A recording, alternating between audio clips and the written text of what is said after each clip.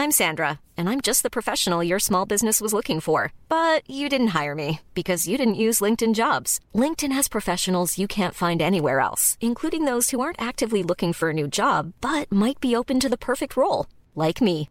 In a given month, over 70% of LinkedIn users don't visit other leading job sites. So if you're not looking on LinkedIn, you'll miss out on great candidates like Sandra. Start hiring professionals like a professional. Post your free job on linkedin.com/spoken today. Get up to 30% off wedding jewelry at BlueNile.com and remember the joy of your wedding day forever. Blue Nile offers everything from diamond and lab-grown diamond wedding bands to classic pearls, earrings you can design yourself, even gorgeous sapphire pieces for your something blue. Whatever you choose, Blue Nile's pieces are all graded for excellence, for a lasting memento as brilliant as the love that inspired it. Right now, get up to 30% off at BlueNile.com. BlueNile.com. Story time. As a young police officer named Harry, I received a call from a park ranger in Ozark National Park. There had been a murder of a hiker and they suspected something paranormal, but they weren't sure. Being an avid believer in the unknown, I was immediately intrigued and said I would check it out. Once I arrived at the park, the ranger led me to the hiker's corpse. Upon analyzing the body, I concluded that it had been attacked by a bear. But the ranger shook his head, telling me that bears don't leave bodies behind, they eat them. He continued, saying that this was Hey, I'm Ryan Reynolds. Recently, I asked Mint Mobile's legal team if big wireless companies are allowed to raise prices due to inflation. They said yes. And then when I asked if raising prices technically violates those onerous 2-year contracts, they said, "What the f*** are you talking about, you insane Hollywood ass?" So to recap, we're cutting the price of Mint Unlimited from $30 a month to just $15 a month. Give it a try at mintmobile.com/switch. $45 up front for 3 months plus taxes and fees. Promo rate for new customers for limited time. Unlimited more than 40 gigabytes per month. Slows full terms at mintmobile.com. Ready to pop the question and take advantage of 30% off? The jewelers at BlueNile.com have got sparkle down to a science with beautiful lab-grown diamonds worthy of your most brilliant moments. Their lab-grown diamonds are independently graded and guaranteed identical to natural diamonds. And they're ready to ship to your door. Go to BlueNile.com to get 30% off select lab-grown diamonds. That's BlueNile.com for 30% off lab-grown diamonds. BlueNile.com. Hiring for your small business? If you're not looking for professionals on LinkedIn, you're looking in the wrong place. That's like looking for your car keys in a fish tank. LinkedIn helps you hire professionals you can't find anywhere else, even those who aren't actively searching for a new job but might be open to the perfect role. In a given month, over 70% of LinkedIn users don't even visit other leading job sites. So start looking in the right place. With LinkedIn, you can hire professionals like a professional. Post your free job on linkedin.com/spoken today. How would you like to look 5 years younger? In a clinical study, people that had volume added with Juvederm Voluma XC in the cheeks perceived themselves as looking 5 years younger at 6 months after treatment. Look younger, feel like you. Add volume for lift and contour in the cheeks with Juvederm Voluma XC. Reverse signs of aging by adding volume to smooth laugh lines with Juvederm Volure XC. For important safety information and to find a licensed specialist, visit Juvederm.com. That's JUVEDERM.com. Not for people with severe allergic reactions, allergies to lidocaine, or the proteins used in Juvederm. Common side effects include injection site redness, swelling, pain, tenderness, firmness, lumps, bumps, bruising, discoloration, or itching. There's a risk of unintentional injection into a blood vessel, which can cause vision abnormalities, blindness, stroke, temporary scabs, or scarring. Talk to a licensed specialist to find out if it's right for you. The work of some serious cryptid, possibly a loup-garou. I couldn't believe what I was hearing. A werewolf in Ozark National Park? It seemed impossible, yet the evidence was right there in front of me. The ranger told me that the full moon was that night and that I should investigate then. As night fell and the full moon rose high in the sky, I made my way back to the crime scene, alone. As I approached the corpse, I watched in horror as it began to transform before my eyes. The body contorted and twisted, taking on the shape of a monstrous werewolf. And with a roar, it lunged towards me before running off into the woods. I was in shock, unable to move or even think. How could this be possible? I had always been skeptical of the supernatural, but now I had witnessed it firsthand. I knew that no one would believe me, and that my career as a police officer would be over if I reported it. I spent the next few weeks in a daze, unable to shake the memory of that night. I couldn't sleep, couldn't eat, couldn't function. And eventually, I was committed to a mental asylum, deemed too unstable to continue my duties as a police officer. But even in the asylum, I couldn't escape the memory of that night in Ozark National Park. I knew that the werewolf was still out there, roaming the woods, and that it would always be a part of me. I could only hope that one day, someone would believe my story and put an end to the monster that had destroyed my life.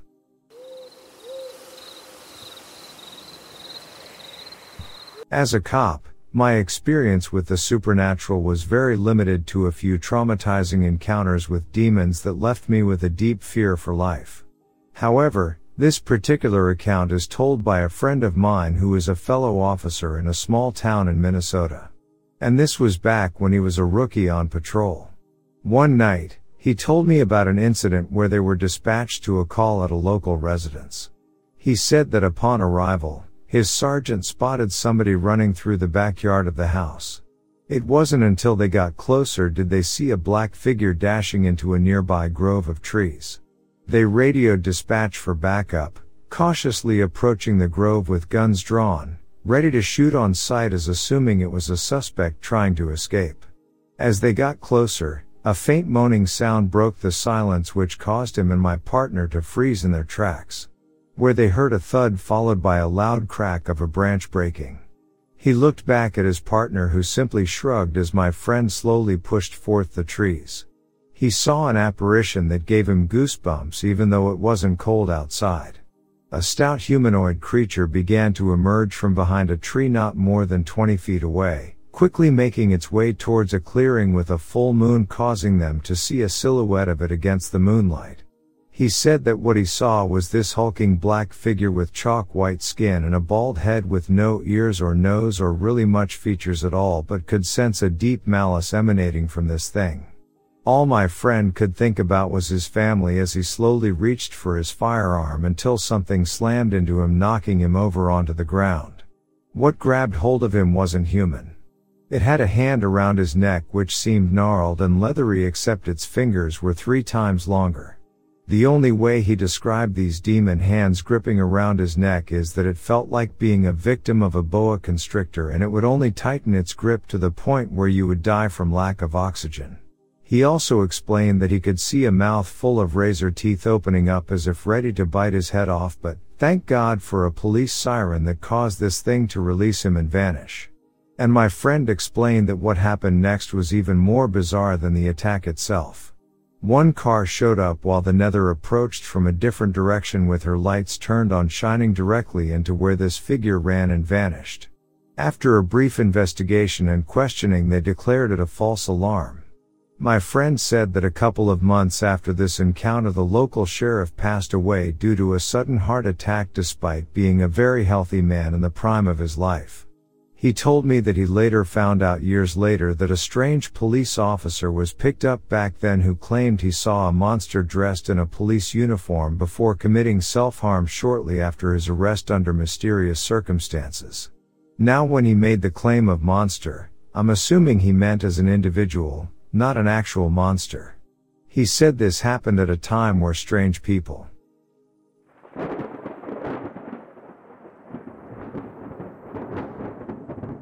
My shift involved the night shift. I got a call to an old abandoned house on the outskirts of town. I wasn't too worried about it. I thought I'd be stuck dealing with a vagrant or a squatter. But as I walked up to the door, I realized something was off. As I approached the porch, I felt an overwhelming sense from inside that I shouldn't go any further. But even though my mind was screaming at me to turn back, I couldn't help myself. There's nothing more dangerous than that thin line we all have to cross, especially in our field of work as officers.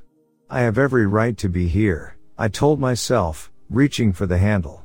But just as I was about to grab it, I heard a noise coming from within. I drew my gun, held with both hands, and forced myself inside. It didn't take long for me to realize that nobody else was in here. I wasn't sure what I was expecting to see or find, but clearly this place had been vacant for a while. As soon as I had thoroughly checked everything out, I started back towards my squad car. However, I heard another sound behind me. I turned around and I saw it. It was human, I think, but its eyes were like black pits that went on forever. I couldn't even tell where I was looking when I looked into him. And then the smell hit me. An awful stench like I had never experienced before. Rotting meat left to fester in the sun for days and sulfur. I can still smell it sometimes, even though I haven't seen or heard of what it was since. I know this is a very short story, but I'm not really sure what I saw that night. But I know one thing for certain, whatever that being was, God help us all if I ever have to meet it again.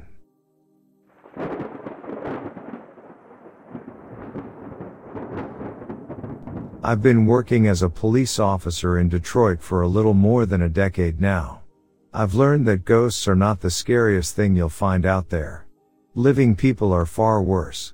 However, one of my first scary experiences did involve something paranormal. It still roams around my mind. I was still a rookie back then, going out for my first night patrols. I was nervous but also excited to get the chance to finally take matters into my own hands to make the country a safer place and play my part.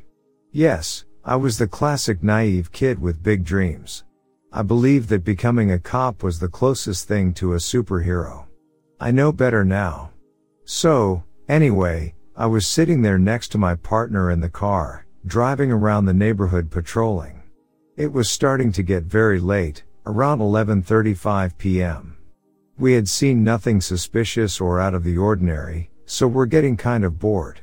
We parked in sort of a desolate part of the neighborhood, just watching the hours go by. And our radio flicked on. We were being dispatched to another place as somebody had reported strange noises coming from an abandoned warehouse. My partner seemed more annoyed. I was ecstatic. Finally, something to do. I was so afraid I would get nothing to do on one of my first nights out. I was willing to check out every corner of that warehouse, even if the noise just turned to be a family of raccoons. So we said to check out what the ruckus might be. We drove deep into the neighborhood. You know how in Detroit there are some places that were basically just left to rot? Well, the warehouse was located in one of those empty spots. Every house for miles seemed to be in a progressive state of decay. We began wondering who would have reported a noise disturbance in such a place. Nobody seemed to be living near. We got to the place and parked the car. The warehouse was basically just a rundown, barely standing building. The roof was missing in some parts, most of the windows were just shards, and the walls were blackened almost all around. The doors were so rusty it seemed that they would become dust the moment we tried to open them. But that was not the only thing. The place had a vibe. I don't know how to describe it. It felt like a place you should stay away from. Both my partner and I knew it. He looked at me after taking a look at the building, suggested we both claim we found nothing inside to get out. I felt very tempted, but I needed to know I could handle this job and be a proper officer. It was time to improve myself, so I refused his offer and told him we should just give a quick look around in case something might be going on inside. He rolled his eyes at me but reluctantly agreed. We got our guns, flashlights ready, getting out of the car. I immediately noticed the heat. It was an early fall night, so it wasn't exactly cold. However, when we stepped out of the car, I swear the temperature had risen like 20 degrees. I had to leave my jacket in the car. My partner just took this as another bad sign and insisted on leaving. He was also the very superstitious kind. I needed to just take a look around and felt like I truly done my job. We approached the factory and the temperature was just soaring the closer we got to it, like it was a furnace. I now started to sweat. It felt almost like the heat was coming from the building itself. We got to one of the doors. I tried to grab the handle to pry it open. The moment I touched it, the metal felt burning hot. I cursed, immediately removing my hand. I looked at the handle, and even though it felt like it was red hot, it seemed completely normal. It left faint burning marks all over my hand, and my partner and I were beginning to freak out. He once again repeated we should just leave the place and call the fire department. We turned around and were about to head back when we had heard the screams and the pounding. In the blink of an eye, every door and wall was being desperately pounded by what must have been dozens of people, and all sorts of screams and wailings were coming from inside. My partner and I bolted straight to the car, but Ben Way, my hero complex kicked in. Completely idiotic, I headed straight back to one of the window openings. As I approached again, the screams got louder, the heat it being almost unbearable. I could feel my eyelashes getting singed. As soon as I got close enough, I looked inside, expecting to find something that could be making and responsible for all the noise. The building was empty, just a rundown warehouse with their floors covered in black and rubble. I got a really bad feeling in the pit of my stomach, so I bolted out without even looking back. I got inside the car, where my partner was very patiently waiting for me. We drove away very quickly as we got out, and my heartbeat finally slowed. Those voices, they still resonated in my head. They were screaming in pain, pleading for help, and of course nobody took us seriously at all back at the station. Even the fire department got incredibly annoyed when they found nothing. They were sure somebody was playing a prank, and they were not fans of pranks, especially when it involved them wasting their time. But from then on, I was very weary of night patrols, even more so when they involved desolated places, all dilapidated buildings where gangs and criminals would go to hang out. After this, I never came across something like that afterwards. To be fair, I have not been to that part of the city ever since that night. I have done some research though, and turns out around 50 years ago the place was actually a textile factory that burned to the ground in a very uncontrollable fire. A massive conflagration. A lot of people unfortunately did not make it out. The factory was then rebuilt from the ground up not too long after. I'm sorry I don't know the dates. I believe the screams we had heard were from the ghosts that were left behind. Scars left by the tragic events. I still don't know if that's really what it was, but whatever it was terrified me and makes me feel very sad about all of it.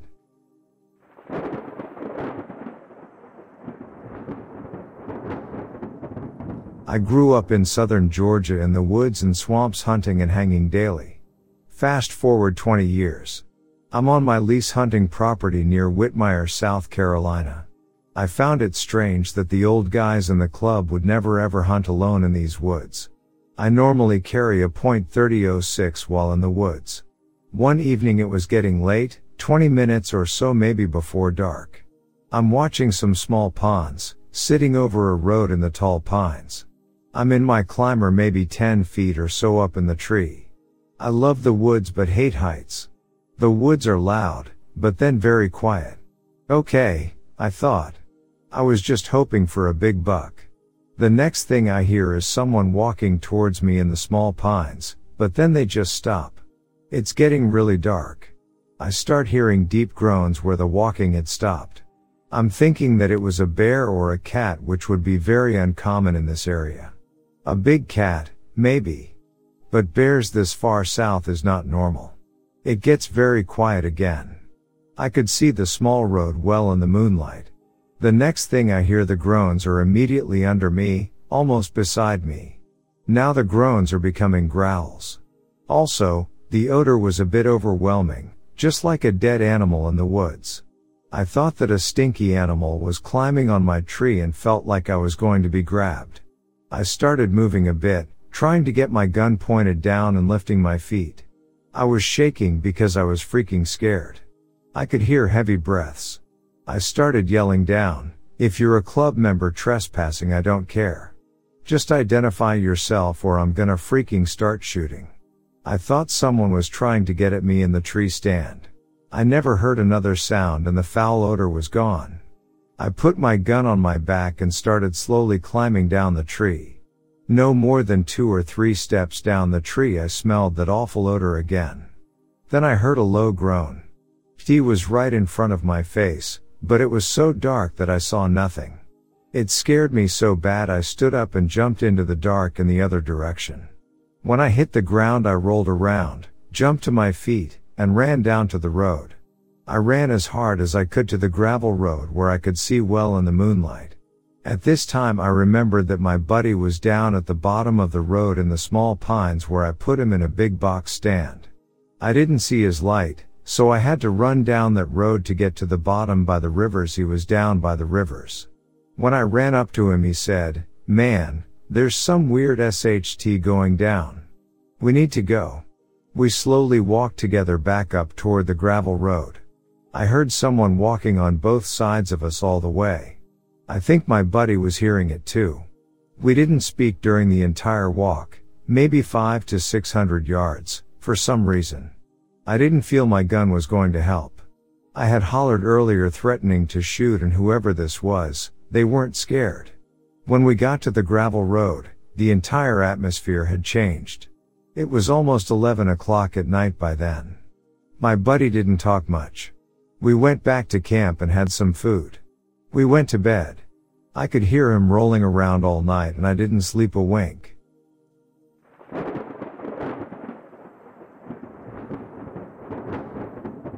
This happened a few years back. We're close with our next door neighbors and they were getting their kitchen remodeled.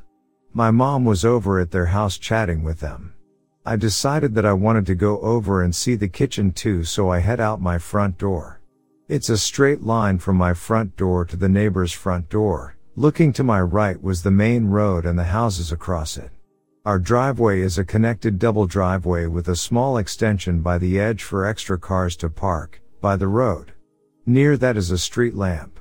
The neighbors 2 doors down from us, one across from our neighbors, run a small home caring for mentally challenged people. By their driveway under the street lamp was a small black car parked under it, front facing towards the street lamp. The lamp illuminated a small squirrel-like creature under it. I love animals of all types, so naturally I slowed my pace to look at the small squirrel. Suddenly it stood up in its hind legs and morphed into a small figure similar to a kid. It ducked behind the small car and I didn't see it again. My memory from there is very foggy. I can barely remember what happened. It could very well have been the shadow of a squirrel or just my imagination, but I'm sure I saw something that day. A few months ago my sibling was visiting their partner for a small party and they said they had seen a figure in the street.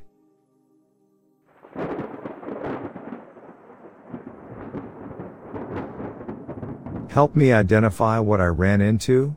About a year ago I had moved to a new area in northern Utah, USA. I quite enjoy hiking alone and went on a new trail with my dog one morning around 8 a.m. About 2 miles into the main trail I came across a path that seemed to have been untouched for some time, but I wanted to explore, so I jumped off the main path. 1 to 2 miles into this smaller trail I hiked into what looked like a camping area, but I had not seen it on any of my maps nor in the area reviews, so I thought this was a bit strange. I hiked past this, then suddenly had a horrible feeling of dread and I froze. The forest had gone silent and my dog was frozen staring at a nearby bush. Then said bush rustled. Whatever moved inside the bush seemed large, human-sized or bigger. I stood staring when suddenly whatever was there started making loud clicking sounds with its tongue.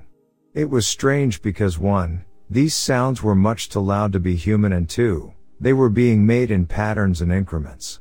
After some time, the thing quickly moved up the mountain. Though still obscured by trees, I got a decent idea of how fast it could move. It was again much too quick to be human. It continued clicking, then I saw it dash up and over a ridge. It was tall, at least 6 feet, 1.8 meters, and it had stark black and white coloring. I know my animals and it was like nothing I have ran into or researched before. I had a coworker swear to me that it was a skinwalker. Though I am curious if there is a different cryptic or folklore being that matches this description better. I posted this elsewhere and was referred to this subreddit. I would just like to have a good idea of what I could be dealing with.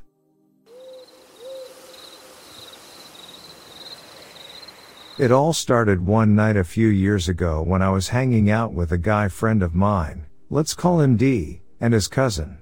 D and I had really come to bond over some of our strange beliefs and experiences.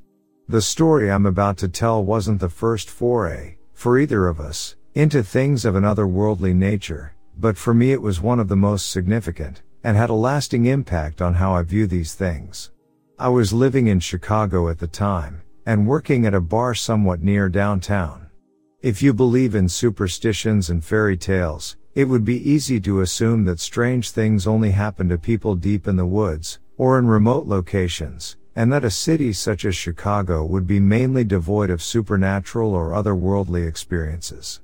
It's easy to assume that densely populated areas wouldn't exactly be a breeding ground for this kind of strange activity, but you would be wrong. On this particular night, it was slow at work, and D and his cousin just happened to be in the area.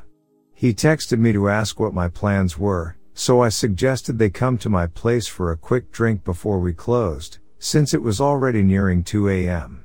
I finished my side work just as they were arriving, 10 minutes till 2, so we all had a quick drink and took off to find another bar that was still open. But I think it must have been a Sunday or something, because everything in the area was closed. So we decided to head back to our neighborhood on the far north side of the city. As we were deciding what to do, D casually mentioned that he knew a liquor store in the northern suburbs that was open till 3 a.m. every night. So we devised an impromptu plan to grab some beers and have a late night stroll on the nearby beach. I would like to mention that this particular beach was about a 10-minute walk from where I was living at the time, and had a bike trail with a park that I would often rollerblade or walk through. When we got to the park, everything seemed normal. Both the parking lot and the park itself seemed empty, and we assumed the beach to be empty as well, as everything was perfectly quiet and still. By this time it was about 3 a.m., so we didn't expect anyone else to be there. As we were getting our beers out of the car, I noticed it was a full moon that night. We often went on nighttime adventures in the suburbs when we were bored, although never to this particular beach, and even on college campuses we barely ever ran into anyone. But as we walked through the park I noticed how still and quiet everything was. As soon as we stepped foot onto the sand where the beach started, something shifted. The energy changed. And we started hearing laughter. Coming from where? It sounded like it was just out in front of us a ways, just right there, out in the water. But no one was there. It was a clear night, and with the full moon you could see for literally miles in every direction. There was no one there. But yet the laughing persisted. And it sounded like two voices, a man and a woman. And you could clearly hear them in the water, splashing and playing and laughing and talking, but there was just simply nobody there. At this point we were all actively scanning up and down the beach and literally asking each other, "Yo, are you guys hearing this?" It sounded like they were out there playing in the waves, in the middle of the night, laughing and talking, but we couldn't make out what they were saying, and we simply couldn't see anyone out there besides ourselves. We all agreed that it was weird, and maybe we should have simply taken it as a sign to leave, but we ended up deciding to simply ignore it, and headed to the opposite end of the beach. Maybe they're out there skinny dipping and they don't want us to see them? I offered this as a possible solution, but I think I was just trying to rationalize what didn't make rational sense. So we ignored it. We walked to the complete opposite end of the beach, which may have been roughly the size of a football field, but when we got there we noted that the voices had not changed volume. It still sounded like they were out in the waves right in front of us. So we ignored it even harder. We opened some beers, put it out of our minds, and frankly didn't think too much of it for a while as we talked about random things and I took pictures of the moon over the water. This went on for about 20 minutes and we weren't thinking too much anymore about the voices or the laughter, until it suddenly stopped. The sudden absence of sound made us immediately uneasy, mainly because what the F just happened? Why did the voices stop? Did they get sucked into an undertow? Are they out there in the waves drowning? We all looked at each other with the same question. What the F do we do? Here I am, on the beach in the middle of the night, where we're not supposed to be, drinking beers, and now there's people potentially drowning. What do you even do in this scenario? Call the cops? Run out and try to save them? All I can assume is that in this moment, we were all contemplating these same horrifying scenarios, when I saw movement out of the corner of my eye, down to the other end of the beach. A wave of relief washed over me, thinking at first that it might be these people coming up on the beach. So without even thinking I started to point and say, "Look, there they are. It's two." Realizing at this moment they aren't people, it's two dogs? And sure enough, we all see what seems to clearly be the silhouettes of two dogs, trotting towards us down the beach.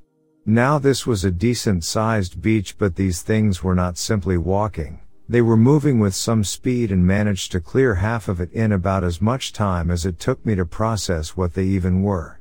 And as they started to get closer, I started to notice that they had very large ears, tails, and paws. "Holy F you guys, I don't think those are dogs," I said. "Those are coyotes or something, and they're coming right at us." Now I had seen coyotes in the area and knew they were no strangers to even densely populated areas, but seeing what appears to be two wild animals trotting towards a group of humans in the middle of the night is wildly disconcerting. At this point they suddenly stopped in their tracks, about halfway down the beach. They seemed to assess us for a moment, when all of a sudden I saw, with all clarity, the silhouettes of these two animals rise onto their hind legs and become, instead, the shapes of two people.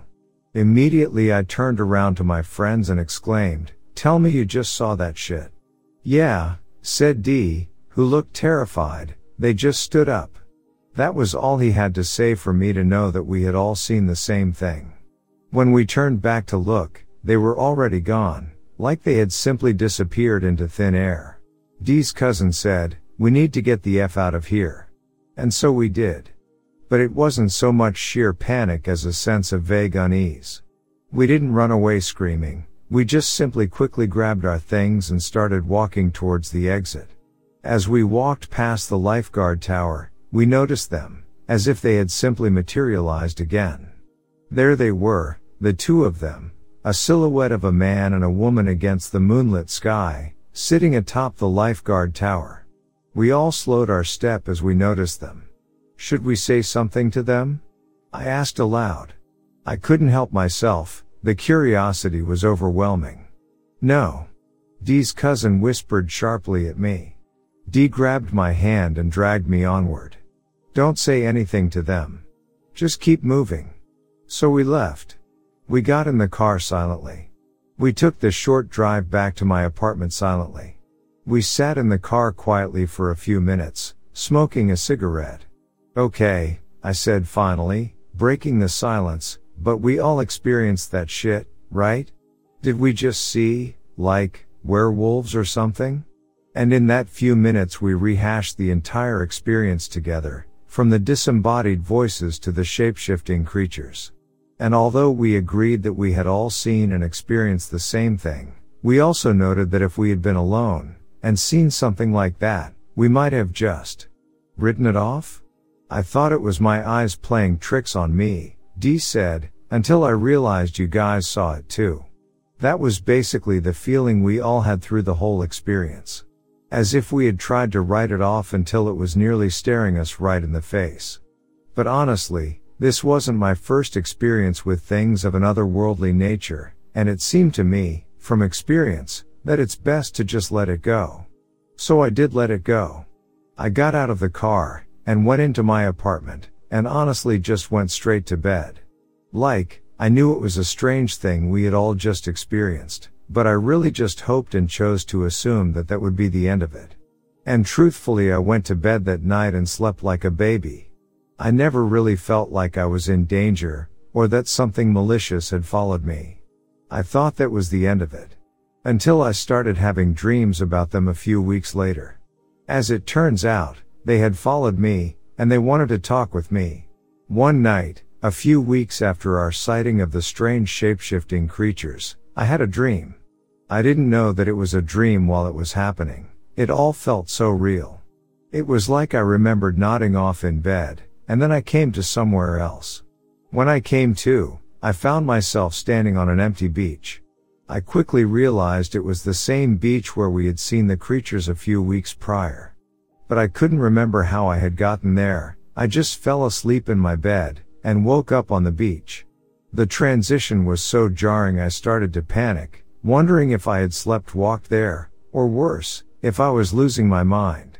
My unease grew as I realized the winds were blowing and the skies were dark, as if there was a bad storm approaching. I thought about the things we saw on the beach that night, wondering if they had somehow led me here. As soon as the thought crossed my mind, I saw something. Black, inky, amorphous shapes, rising out of the crashing waves of Lake Michigan. I worried that I had somehow disturbed some ancient lake spirits. As I watched the shapes rise out of the waves, they took the form of two large, black dogs, each with glowing yellow eyes. They maintained this shape until they reached the beach, where they stood on their hind legs, and suddenly they were no longer dogs but a man and a woman, strange, ethereal-looking people, with long black hair and the same glowing yellow eyes. They just stared at me. And I stared at them. And they stared at me. And I stared at them a little while more until I finally managed to muster the words, "What are you?" They exchanged a baffled glance with each other. No, but what are you? The looks of confusion on their faces grew. In fact, it seemed like a mix of confusion and offense at the very question. In my dumbfounded state, I repeated the question a few more times, "What are you?" But they seemed either unwilling or unable to respond to it. So I asked more questions. Acast powers the world's best podcasts. Here's a show that we recommend. The Real Housewives is a guilty pleasure for most, but if you're looking to not feel guilty about that pleasure, tune in to Everything Iconic with me, Danny Pellegrino, where I break down all the messy moments and behind-the-scenes antics of Bravo's popular franchise. And on Everything Iconic, I also interview celebrity guests like Kelly Ripa, Keke Palmer, Drew Barrymore, Cameron Diaz, and more about their guilty pleasures, their past work, and so much more. So if you're pop culture obsessed and find yourself watching way too much reality TV like me, tune into Everything Iconic with Danny Pellegrino, wherever you listen to podcasts. Acast helps creators launch, grow, and monetize their podcasts everywhere. Acast.com. Questions. Different questions. Okay, if you can't tell me what you are, can you tell me where you came from? Have you always been on this beach? Do you come from a different realm? More looks of confusion. You can't even tell me where you came from? When were you born? Do you remember being born? Suddenly the woman snapped at me. Do you remember being born? And suddenly I was the one who didn't know how to answer the question. Do you remember being a baby, or an infant, or even a toddler for that matter? She seemed thoroughly annoyed by my line of questioning. Well, no, of course not, I stuttered. No, of course not, she said. You don't remember that far back? Well, neither do we. But surely you must know something about your origins, or where you came from. I asked. I may not remember being born, but I have parents and family and doctors who were there to confirm when and where I was born. Well, we don't have any of that, she said matter-of-factly. In fact, things like us. Well, we're the oldest things we know of. We don't have parents or grandparents to ask. We don't have anyone who came before us to ask where we came from. And frankly, we simply don't remember that far back. I was dumbfounded. I had no idea how to respond. So you want to know where we come from? She continued. Well, I can't tell you that for certain. All I can tell you is my opinions, my beliefs. So if you ask me where we come from, I would say that we come from God. And I would say that it's the same God that created you, that created us, that created all of reality. But the truth is, if God does exist, or some sort of creators to all of this, they quite simply are not around anymore to ask. But this is just my belief, and that's all I can give you. Feeling in a whirlwind from such a complex and unexpected response, I clamored for something to follow it up with. So, how old do you think you are exactly? Or how far back do you remember? She sighed a deep sigh, and started pointing around in various directions saying things like, "Do you see the water? Do you see the waves on the water?" "Well, yes," I said, "obviously I see the water." "You see the beach? And the grasses growing on the sand dunes?" "Yes, I see the beach." "Do you see the hills beyond the beach, and the trees growing on those hills?" "Yes. Yes, I see the hills, and the trees. What does that have to do with anything?" "Well," she sighed, "we're old. At least as old as the landscape itself, if not older. So as long as this has been here, we've been here. As long as the water and the beach and the hills have been here, we've been here. We're as old as the hills, you might say." At this point I was exasperated. "Okay, that's all cool and good for you and whatever, but what does that have to do with me? Like, what does that have to do with me?" They were both silent for a moment. "Surely there's some reason you sought me out, right? Surely there's some reason you've approached me to tell me all of this?" More silence. "So, what does this have to do with me?" Just then the man, who hadn't said anything to me the entire time, just sort of shrugged and said, "I don't know. We just thought it might be nice to have a human to talk to for a change, you know?" And that must have made me so angry that I woke myself up, because the last thing I remember is yelling for a change from what? And then I was waking up in my bed and it was morning. I had more dreams of them after this. Most of them were vague and I couldn't really remember much. When I told my friend D about this, I was surprised to hear him say that he had been having dreams about them, too. He didn't claim to remember having any specific conversations with them, just vague dreams of shape-shifting entities. But as for me, I did have one other dream where a conversation was had. In this dream I was at work. In real life I work as a server, but for some reason in this dream I was the bartender. It was the same bar, however, that I was working at in real life at the time. It was a slow night, there were a few tables but no one at the bar. I was contemplating stepping out for a cigarette when a woman walked through the front door. Immediately she caught my eye. Something about her was dreamlike, the way she moved was ethereal.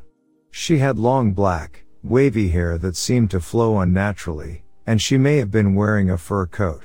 When she sat down and made eye contact with me, I immediately noticed her eyes.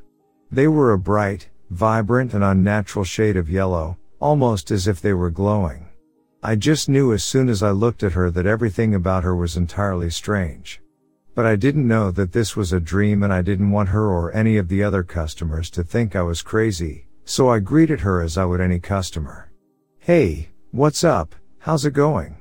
"Yeah," she said, in a complete non sequitur, "so I've been really into werewolves lately." She slammed both hands down on the bar emphatically as she said the word werewolves, staring at me with wide eyes and a strange grin. Okay?" I responded, her comments catching me off guard. "Yeah, have you ever heard of werewolves?" At this point I was sure she was crazy. Or cryptids? Have you heard of those? In my mind I'm thinking, lady, is this your first day on planet Earth? Who hasn't heard of werewolves? But I just laughed uncomfortably and played along. "Yes, I've heard of them." "Why?" "Okay, so you've heard of werewolves and cryptids and stuff? Cool. Yeah, I'm like really into that stuff, like I want to know all of the folklore about these things, and I want to know what people think about these things." "That's cool, can I get you a drink?" Honestly, I was just trying to hurry up and serve her so I could go out for a smoke. She ordered a beer, I poured it and handed it to her, and she continued on with her strange line of questioning. "So have you ever seen anything like that?" she asked as I handed over her beer. "Like what? Like a werewolf?" "Yes, silly, like a werewolf." She made a playful smirk.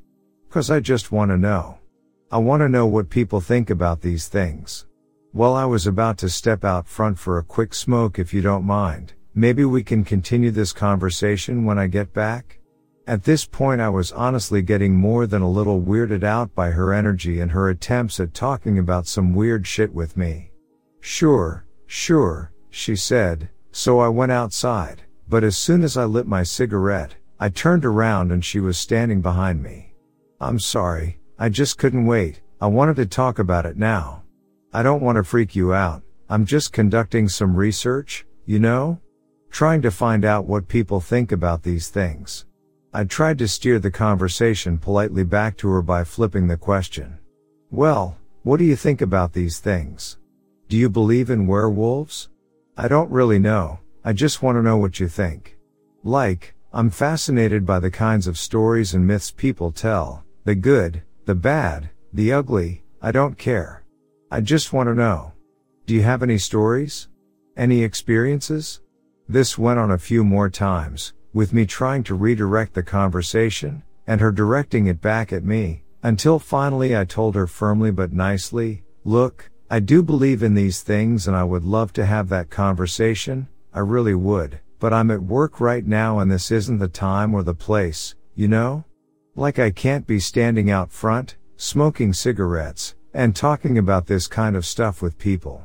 I'm sorry, I just really can't talk about this stuff at work, that's all. That's okay, she sighed, I understand. I really should get going anyways. She smiled kind of a dejected smile and I suddenly felt a little bad for being so dismissive. Okay, I said, I'm sorry I can't talk more about that stuff right now, but I have to get back to work. Okay, she said, have a good one, and she started to walk off down the street. As I walked back through the door I stopped and, for some unknown reason, joked, oh, by the way, you're my favorite cryptid. She winked at me, and as I was walking back through the door into the building, everything made sense. I realized this was a dream, I realized who she was, and why she was asking these questions. And I turned back around and ran out the door as if I was going to confront her, but I woke up. I moved away from that apartment and from Chicago completely after that. I moved back home to Michigan. I still have strange dreams sometimes, but I'm not sure if those particular entities followed me or not. If I'm being honest, at the end of the day, they were pretty interesting to talk to. And I think if I got the chance, I would talk to them again sometime. So that's the story of how I met the Loop Guru, and they were pretty nice, actually. Hope you enjoyed reading it. If anyone has any insights or has experienced anything similar, I'd love to hear it. My theory is that these were not actually werewolves at all but rather some type of fey entities. I'd love to hear others' thoughts.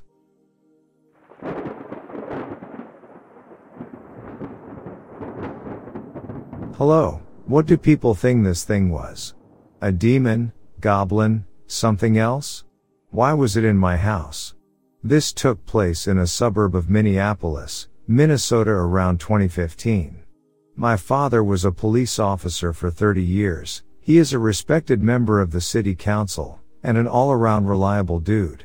He told me that a few years back he walked into the bathroom late at night to get ready for bed and a 4-foot-tall demon thing was standing on the bathroom rug facing him. He didn't feel scared, but sensed that the creature was just being annoying. It had long arms hanging almost to the floor, and had brown fur, but wasn't super hairy. He said it had a bat-like face, but not quite as smushed. His first reaction was to say, in the name of Jesus, leave my house. He said it just kinda stared at him, then jumped up and vanished through the closed bathroom window. No broken glass. End of story.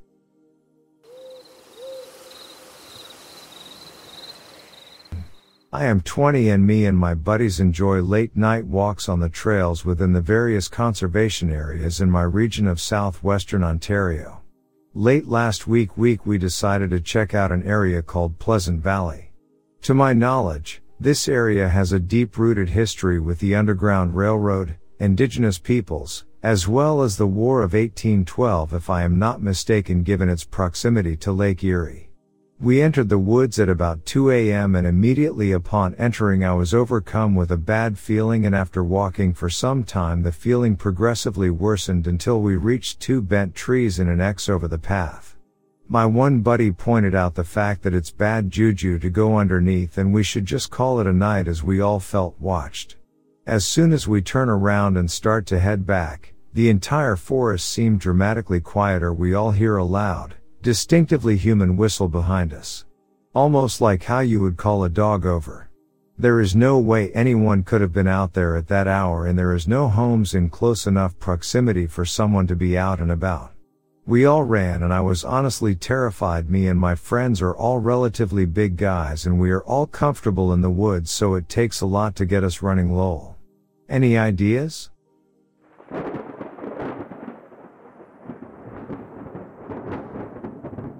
I was born in 1968. I am the son of a miner father and a miner. I am the father of 2 children. The incident happened to me in the mine where I worked a year or 2 before I retired. Everything started after an accident in the mine. That day, I went to the workplace as usual.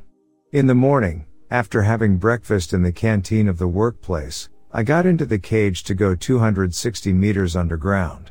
When I say cage, I mean an elevator. We mine workers preferred to call it a cage instead of an elevator because it was a simple device that worked with a large crane rather than an elevator. Anyway, I went down to the mine. After working until the end of the shift, I started walking towards the bottom of the shaft. We call the place where we got into the cage the bottom of the shaft. As I was walking slowly, an engine passed by me quickly. What I call an engine can be considered as a small train. It was a relatively simple device compared to the train, pulling only wagons weighing up to 1 ton at most. There were workers on the engine. Normally they are forbidden to do this, but sometimes when the workers are very tired after work, they ride on the engine to avoid walking. I continued to walk slowly as the engine sped past me. Then there was shouting coming from up ahead. Someone seemed to be moaning in a wheezing voice. I moved towards the direction of the sound in order to understand exactly what was happening. I started to look around carefully. When I approached the place where the sound came from, I saw that someone was lying in the water channel on the side of the air door. Blood was flowing from the person lying in the water channel as if from a faucet. At that moment I went into a short-term shock. In that chaos, we immediately carried the injured person to the lift entrance, which we call the bottom of the shaft, and sent him to the hospital. I still could not get over the shock of that image. That day, that person who was injured in that accident died. This incident affected me deeply. My psychology turned upside down. According to what I learnt later, the accident happened as follows. While the workers were traveling with the engine, the air door did not open. Since the engine was also fast, the engine hit the door with great violence. The worker who was caught between the engine and the door was crushed badly during this impact. In the days following this incident, when I passed through that gate, it always seemed to me as if someone was still lying in the water channel. I couldn't pass through there by myself. Since the hearth was not sufficiently lit, it was always very dark inside the hearth. It was only illuminated by fluorescent lamps, which were very sparsely placed in certain parts of the hearth.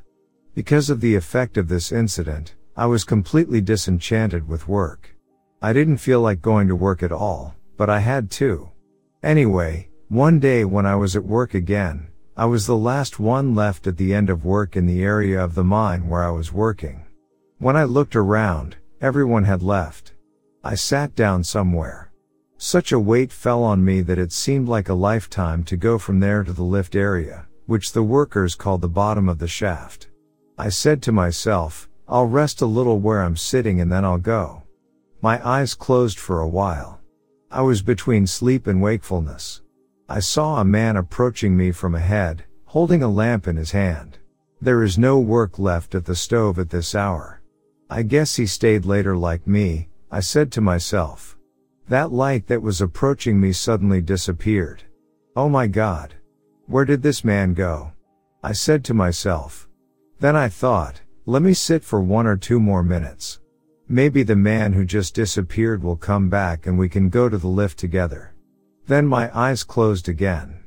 I don't know how much time passed. Suddenly I woke up with a very severe slap. But what a slap. I thought my neck was broken. I immediately recovered and looked around me. There was no one. It was impossible for someone to hit me and run away. For this reason, I started running towards the lift in fear and panic. That day I didn't tell anyone about what had happened. 1 or 2 weeks later, I was the last one again.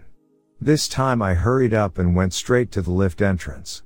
As I sat down and waited for the lift to arrive, I noticed that something jet black was coming towards me. It had a hand lamp and a hard hat, but neither of them was lit. It was slowly approaching me. I called out from afar, "Master, what's wrong? Did the lamp malfunction?" He didn't answer.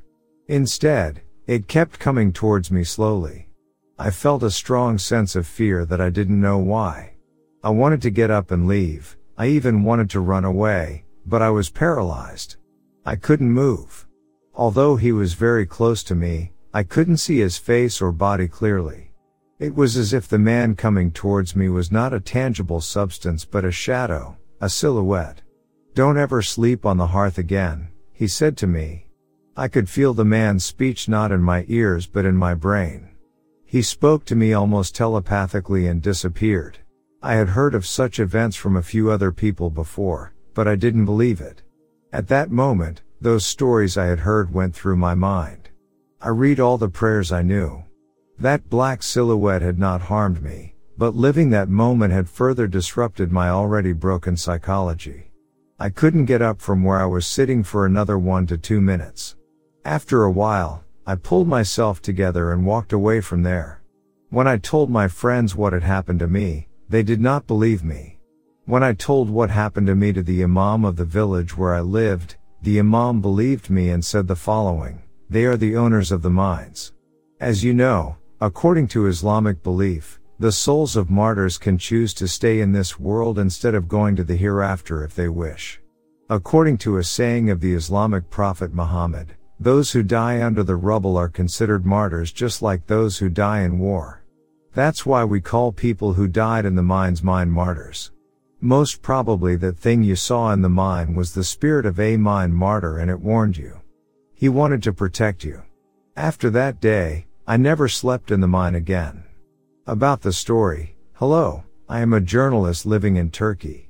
Investigating the paranormal is my special interest. The story you have just read is a true story that was shared with me by one of my readers on condition of anonymity.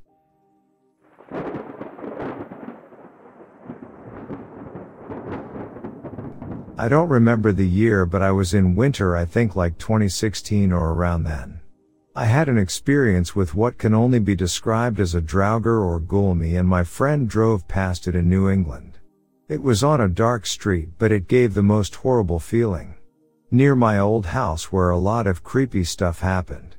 Paranormal stuff. The house was old and haunted stuff would move, doorknobs would turn, etc. But this was unrelated to the incident. Both me and my friend experienced it and we were both like, maybe it was just a person? But we both got this horrible sensation and it just definitely wasn't.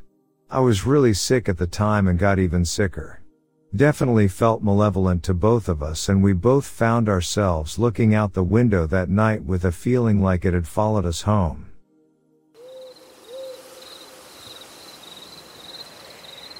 Last night a party composed of 15 men and boys, all of them armed, set out in quest of the strange animal that is alleged to have its lair in a cavern along the Swatara Creek. The net result of the expedition is that one member of the party claims that he got a glimpse of the mysterious monster and fired a shot at it and missed. That is, he presumes that he failed to hit the beast, as he claims that it shook its head savagely and ran away. Another member of the party verifies this story and says the animal disappeared in Adam Bolt's meadow. This morning another party, comprising 20 men, visited the vicinity of the cave. While several were watching the place, a cry was heard and the watchers turned and saw the creature bathing in the Swatara a short distance south of where they were standing. Several shots were fired but all were without effect. Members of this party describe the creature as an animal weighing between 200 and 300 pounds, light in color, and having a sandy head. Mr. Malfair, a reputable citizen, asserts that he has seen the mysterious visitor running about in Mr. Rasp's meadow, between the Swatara and the Quittapahilla. At one farm in the vicinity, heads of 23 chickens were found. Some lay the slaughter to the beast and others say it would not take the bodies and leave the heads. Others claim that they have watched the cave on the Swatara and have seen nothing in the shape of an animal in that vicinity except chipmunks.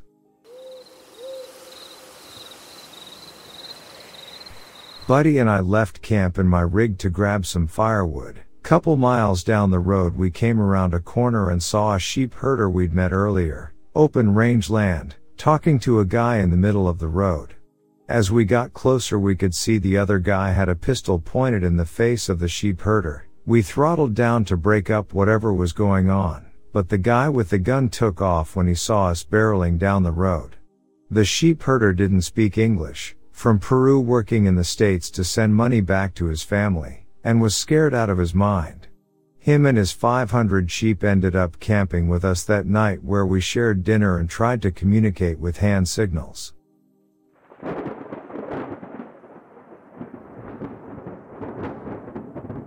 My fiancée and I hiked into some forest in Ontario. We had a friend drop us off at the side of an old logging road in the middle of nowhere, and we hiked into the woods due east.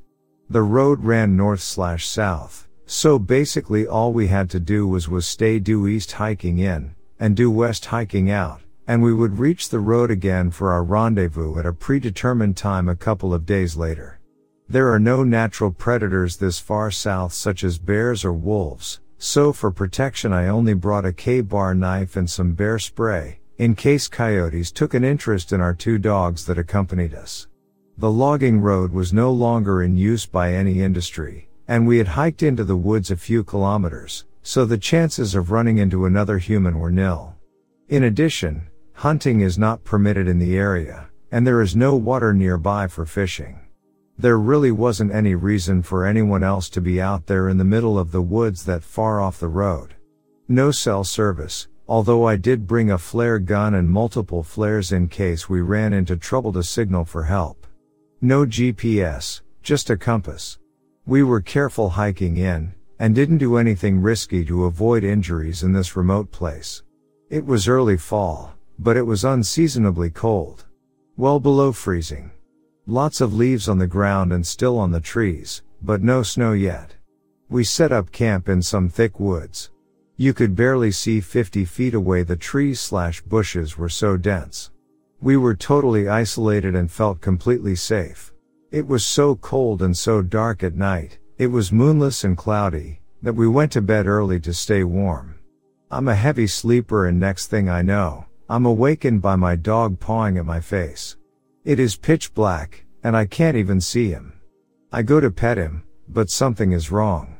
As I touched him, I could feel his fur standing straight up, and he was completely rigid, facing the door of the tent. He was clearly on guard and very alert. At first I assumed there was a woodland creature nearby, but I couldn't shake the feeling that something was wrong. That is unusual, because I often camp alone no problem, and am not easy spooked. My dog and I just stayed there frozen and alert, for at least a couple of minutes. My fiancée and other dog were still asleep next to us. It was 3:30 a.m., I checked my phone after the incident. The fire was out. No moon. Complete blackness. Just as I was letting my guard down, I hear the most unexpected thing. A notification going off on a phone just outside of our tent, maybe 15 to 20 feet away, and I see a faint glow. I hear a male voice mutter "OF," or something to that effect, and hear them running through the leaves away from our tent. They were clearly smacking into tree branches etc. and swearing as they did so. At this point they turn on their flashlight as they run, and I can see the beam flailing wildly around in the woods, occasionally back onto our tent. The dogs start going ballistic. I grab my knife and look at my phone. It's 3:30 a.m. I screamed out, "If you come back here, I'll blow your head off." I'm assuming he had a satellite phone, or really good cell service to get a notification like that. The other weird thing was, he fled deeper into the woods and nothingness, not west towards the logging road. Needless to say, we packed up in the cold and hiked back to the road, watching our backs the entire time. We just walked down the road towards far-off civilization until we ran into some other campers set up right next to the road 7 or 8 kilometers away from where we came out of the woods. It was just after first light. They let us use their satellite phone, and we called our friend to come pick us up a day early. Upon hearing our story, the campers decided they would pack up as well and get out of the area. Lesson learned. I do not camp in the wilderness anymore without a satellite phone and a 12 gauge.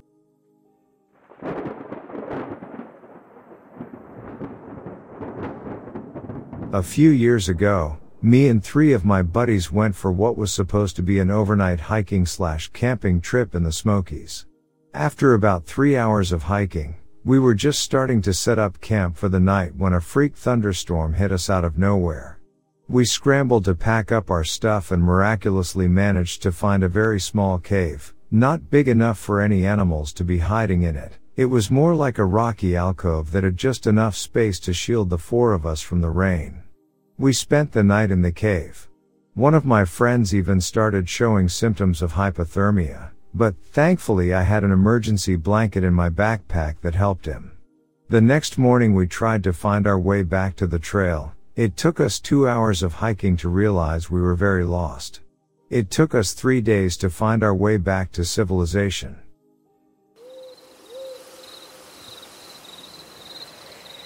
There was 2 men pulling a big black duffel bag. We were up high on a hill so they couldn't really see us. They had shovels. We watched pretending to be spies, sharing the binoculars. When they looked in our way, we ran. We ran back to the bikes, then rode back to camp as fast as possible. At that time we camped with about 15 other families. Travel trailer camping group. No one at all believed us. We begged them to call the police. No one believed us. We still tell our family now they should have listened to us. I'm now 35 and my brother and cousin are 32. To this day no one believes us.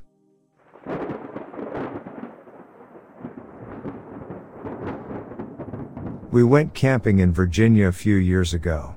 Throughout the evening we could hear what sounded like some sort of exotic bird 150-200 yards away, and it was loud.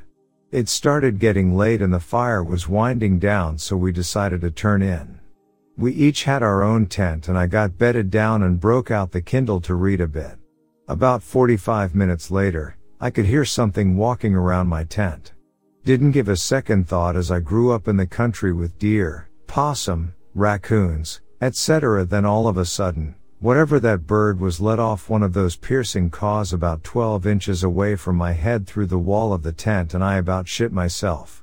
The fear went away quickly once I realized it was the bird, but it scared me so bad I was laughing at myself.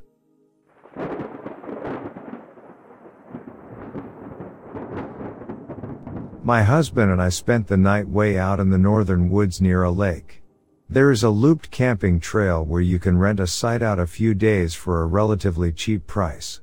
Each site is probably separated by 70 to 80 meters, so while you can somewhat see and hear your fellow campers, it's never enough to take away from the ambience. Once we've set up our tent and gotten our belongings in order, we decided to get a fire going and have our usual go-to outdoors dinner of roasted hot dogs. The night was beautiful. The fire gave off the perfect amount of heat and didn't smoke in our faces at all, and for the most part our neighbors didn't get too boisterous. By quiet hours, we bedded down and got in our tent to spend some time enjoying the serenity and peace. Until I realized for some reason our tent is sweating from the inside. And then it started raining hard. We take our valuables to the car immediately and get inside to wait out the weather before disassembling the tent.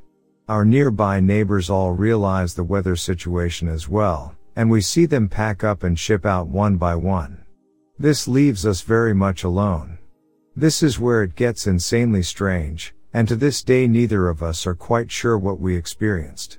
Out in the distance beyond our sight, I see what appears to be a red light, maybe attached to a lantern. However, the way this light moves is completely inorganic. It doesn't sway or bob as if being held by a human who is walking around. Rather, it snakes around in a perfect track and slowly comes closer and closer to our car. By this time we've killed the headlights and are just staring at this spectacle with a mixture of awe and horror. My husband gets out of the car at some point and calls out in the rain if anybody is there. Lo and behold, the light disappears. This left a most bewildering and eerie feeling deep in my gut. Something did not feel right at all. Sixth sense tingling and everything. At my urging, he gets back in the car and it doesn't take long for the light to reappear. By this point I'm ready to leave, tent be damned. But my husband insists if we're to leave, we have to pack up our tent because he doesn't want it stolen. So, I begrudgingly oblige, and while he stands watch with a flashlight, I get to work packing us up. I probably got it done in 5 minutes, maybe less. The entire time we were out there, we didn't see the red light. If we had, God, I don't know how I would have reacted, but I'm glad we were able to get our stuff and finally leave.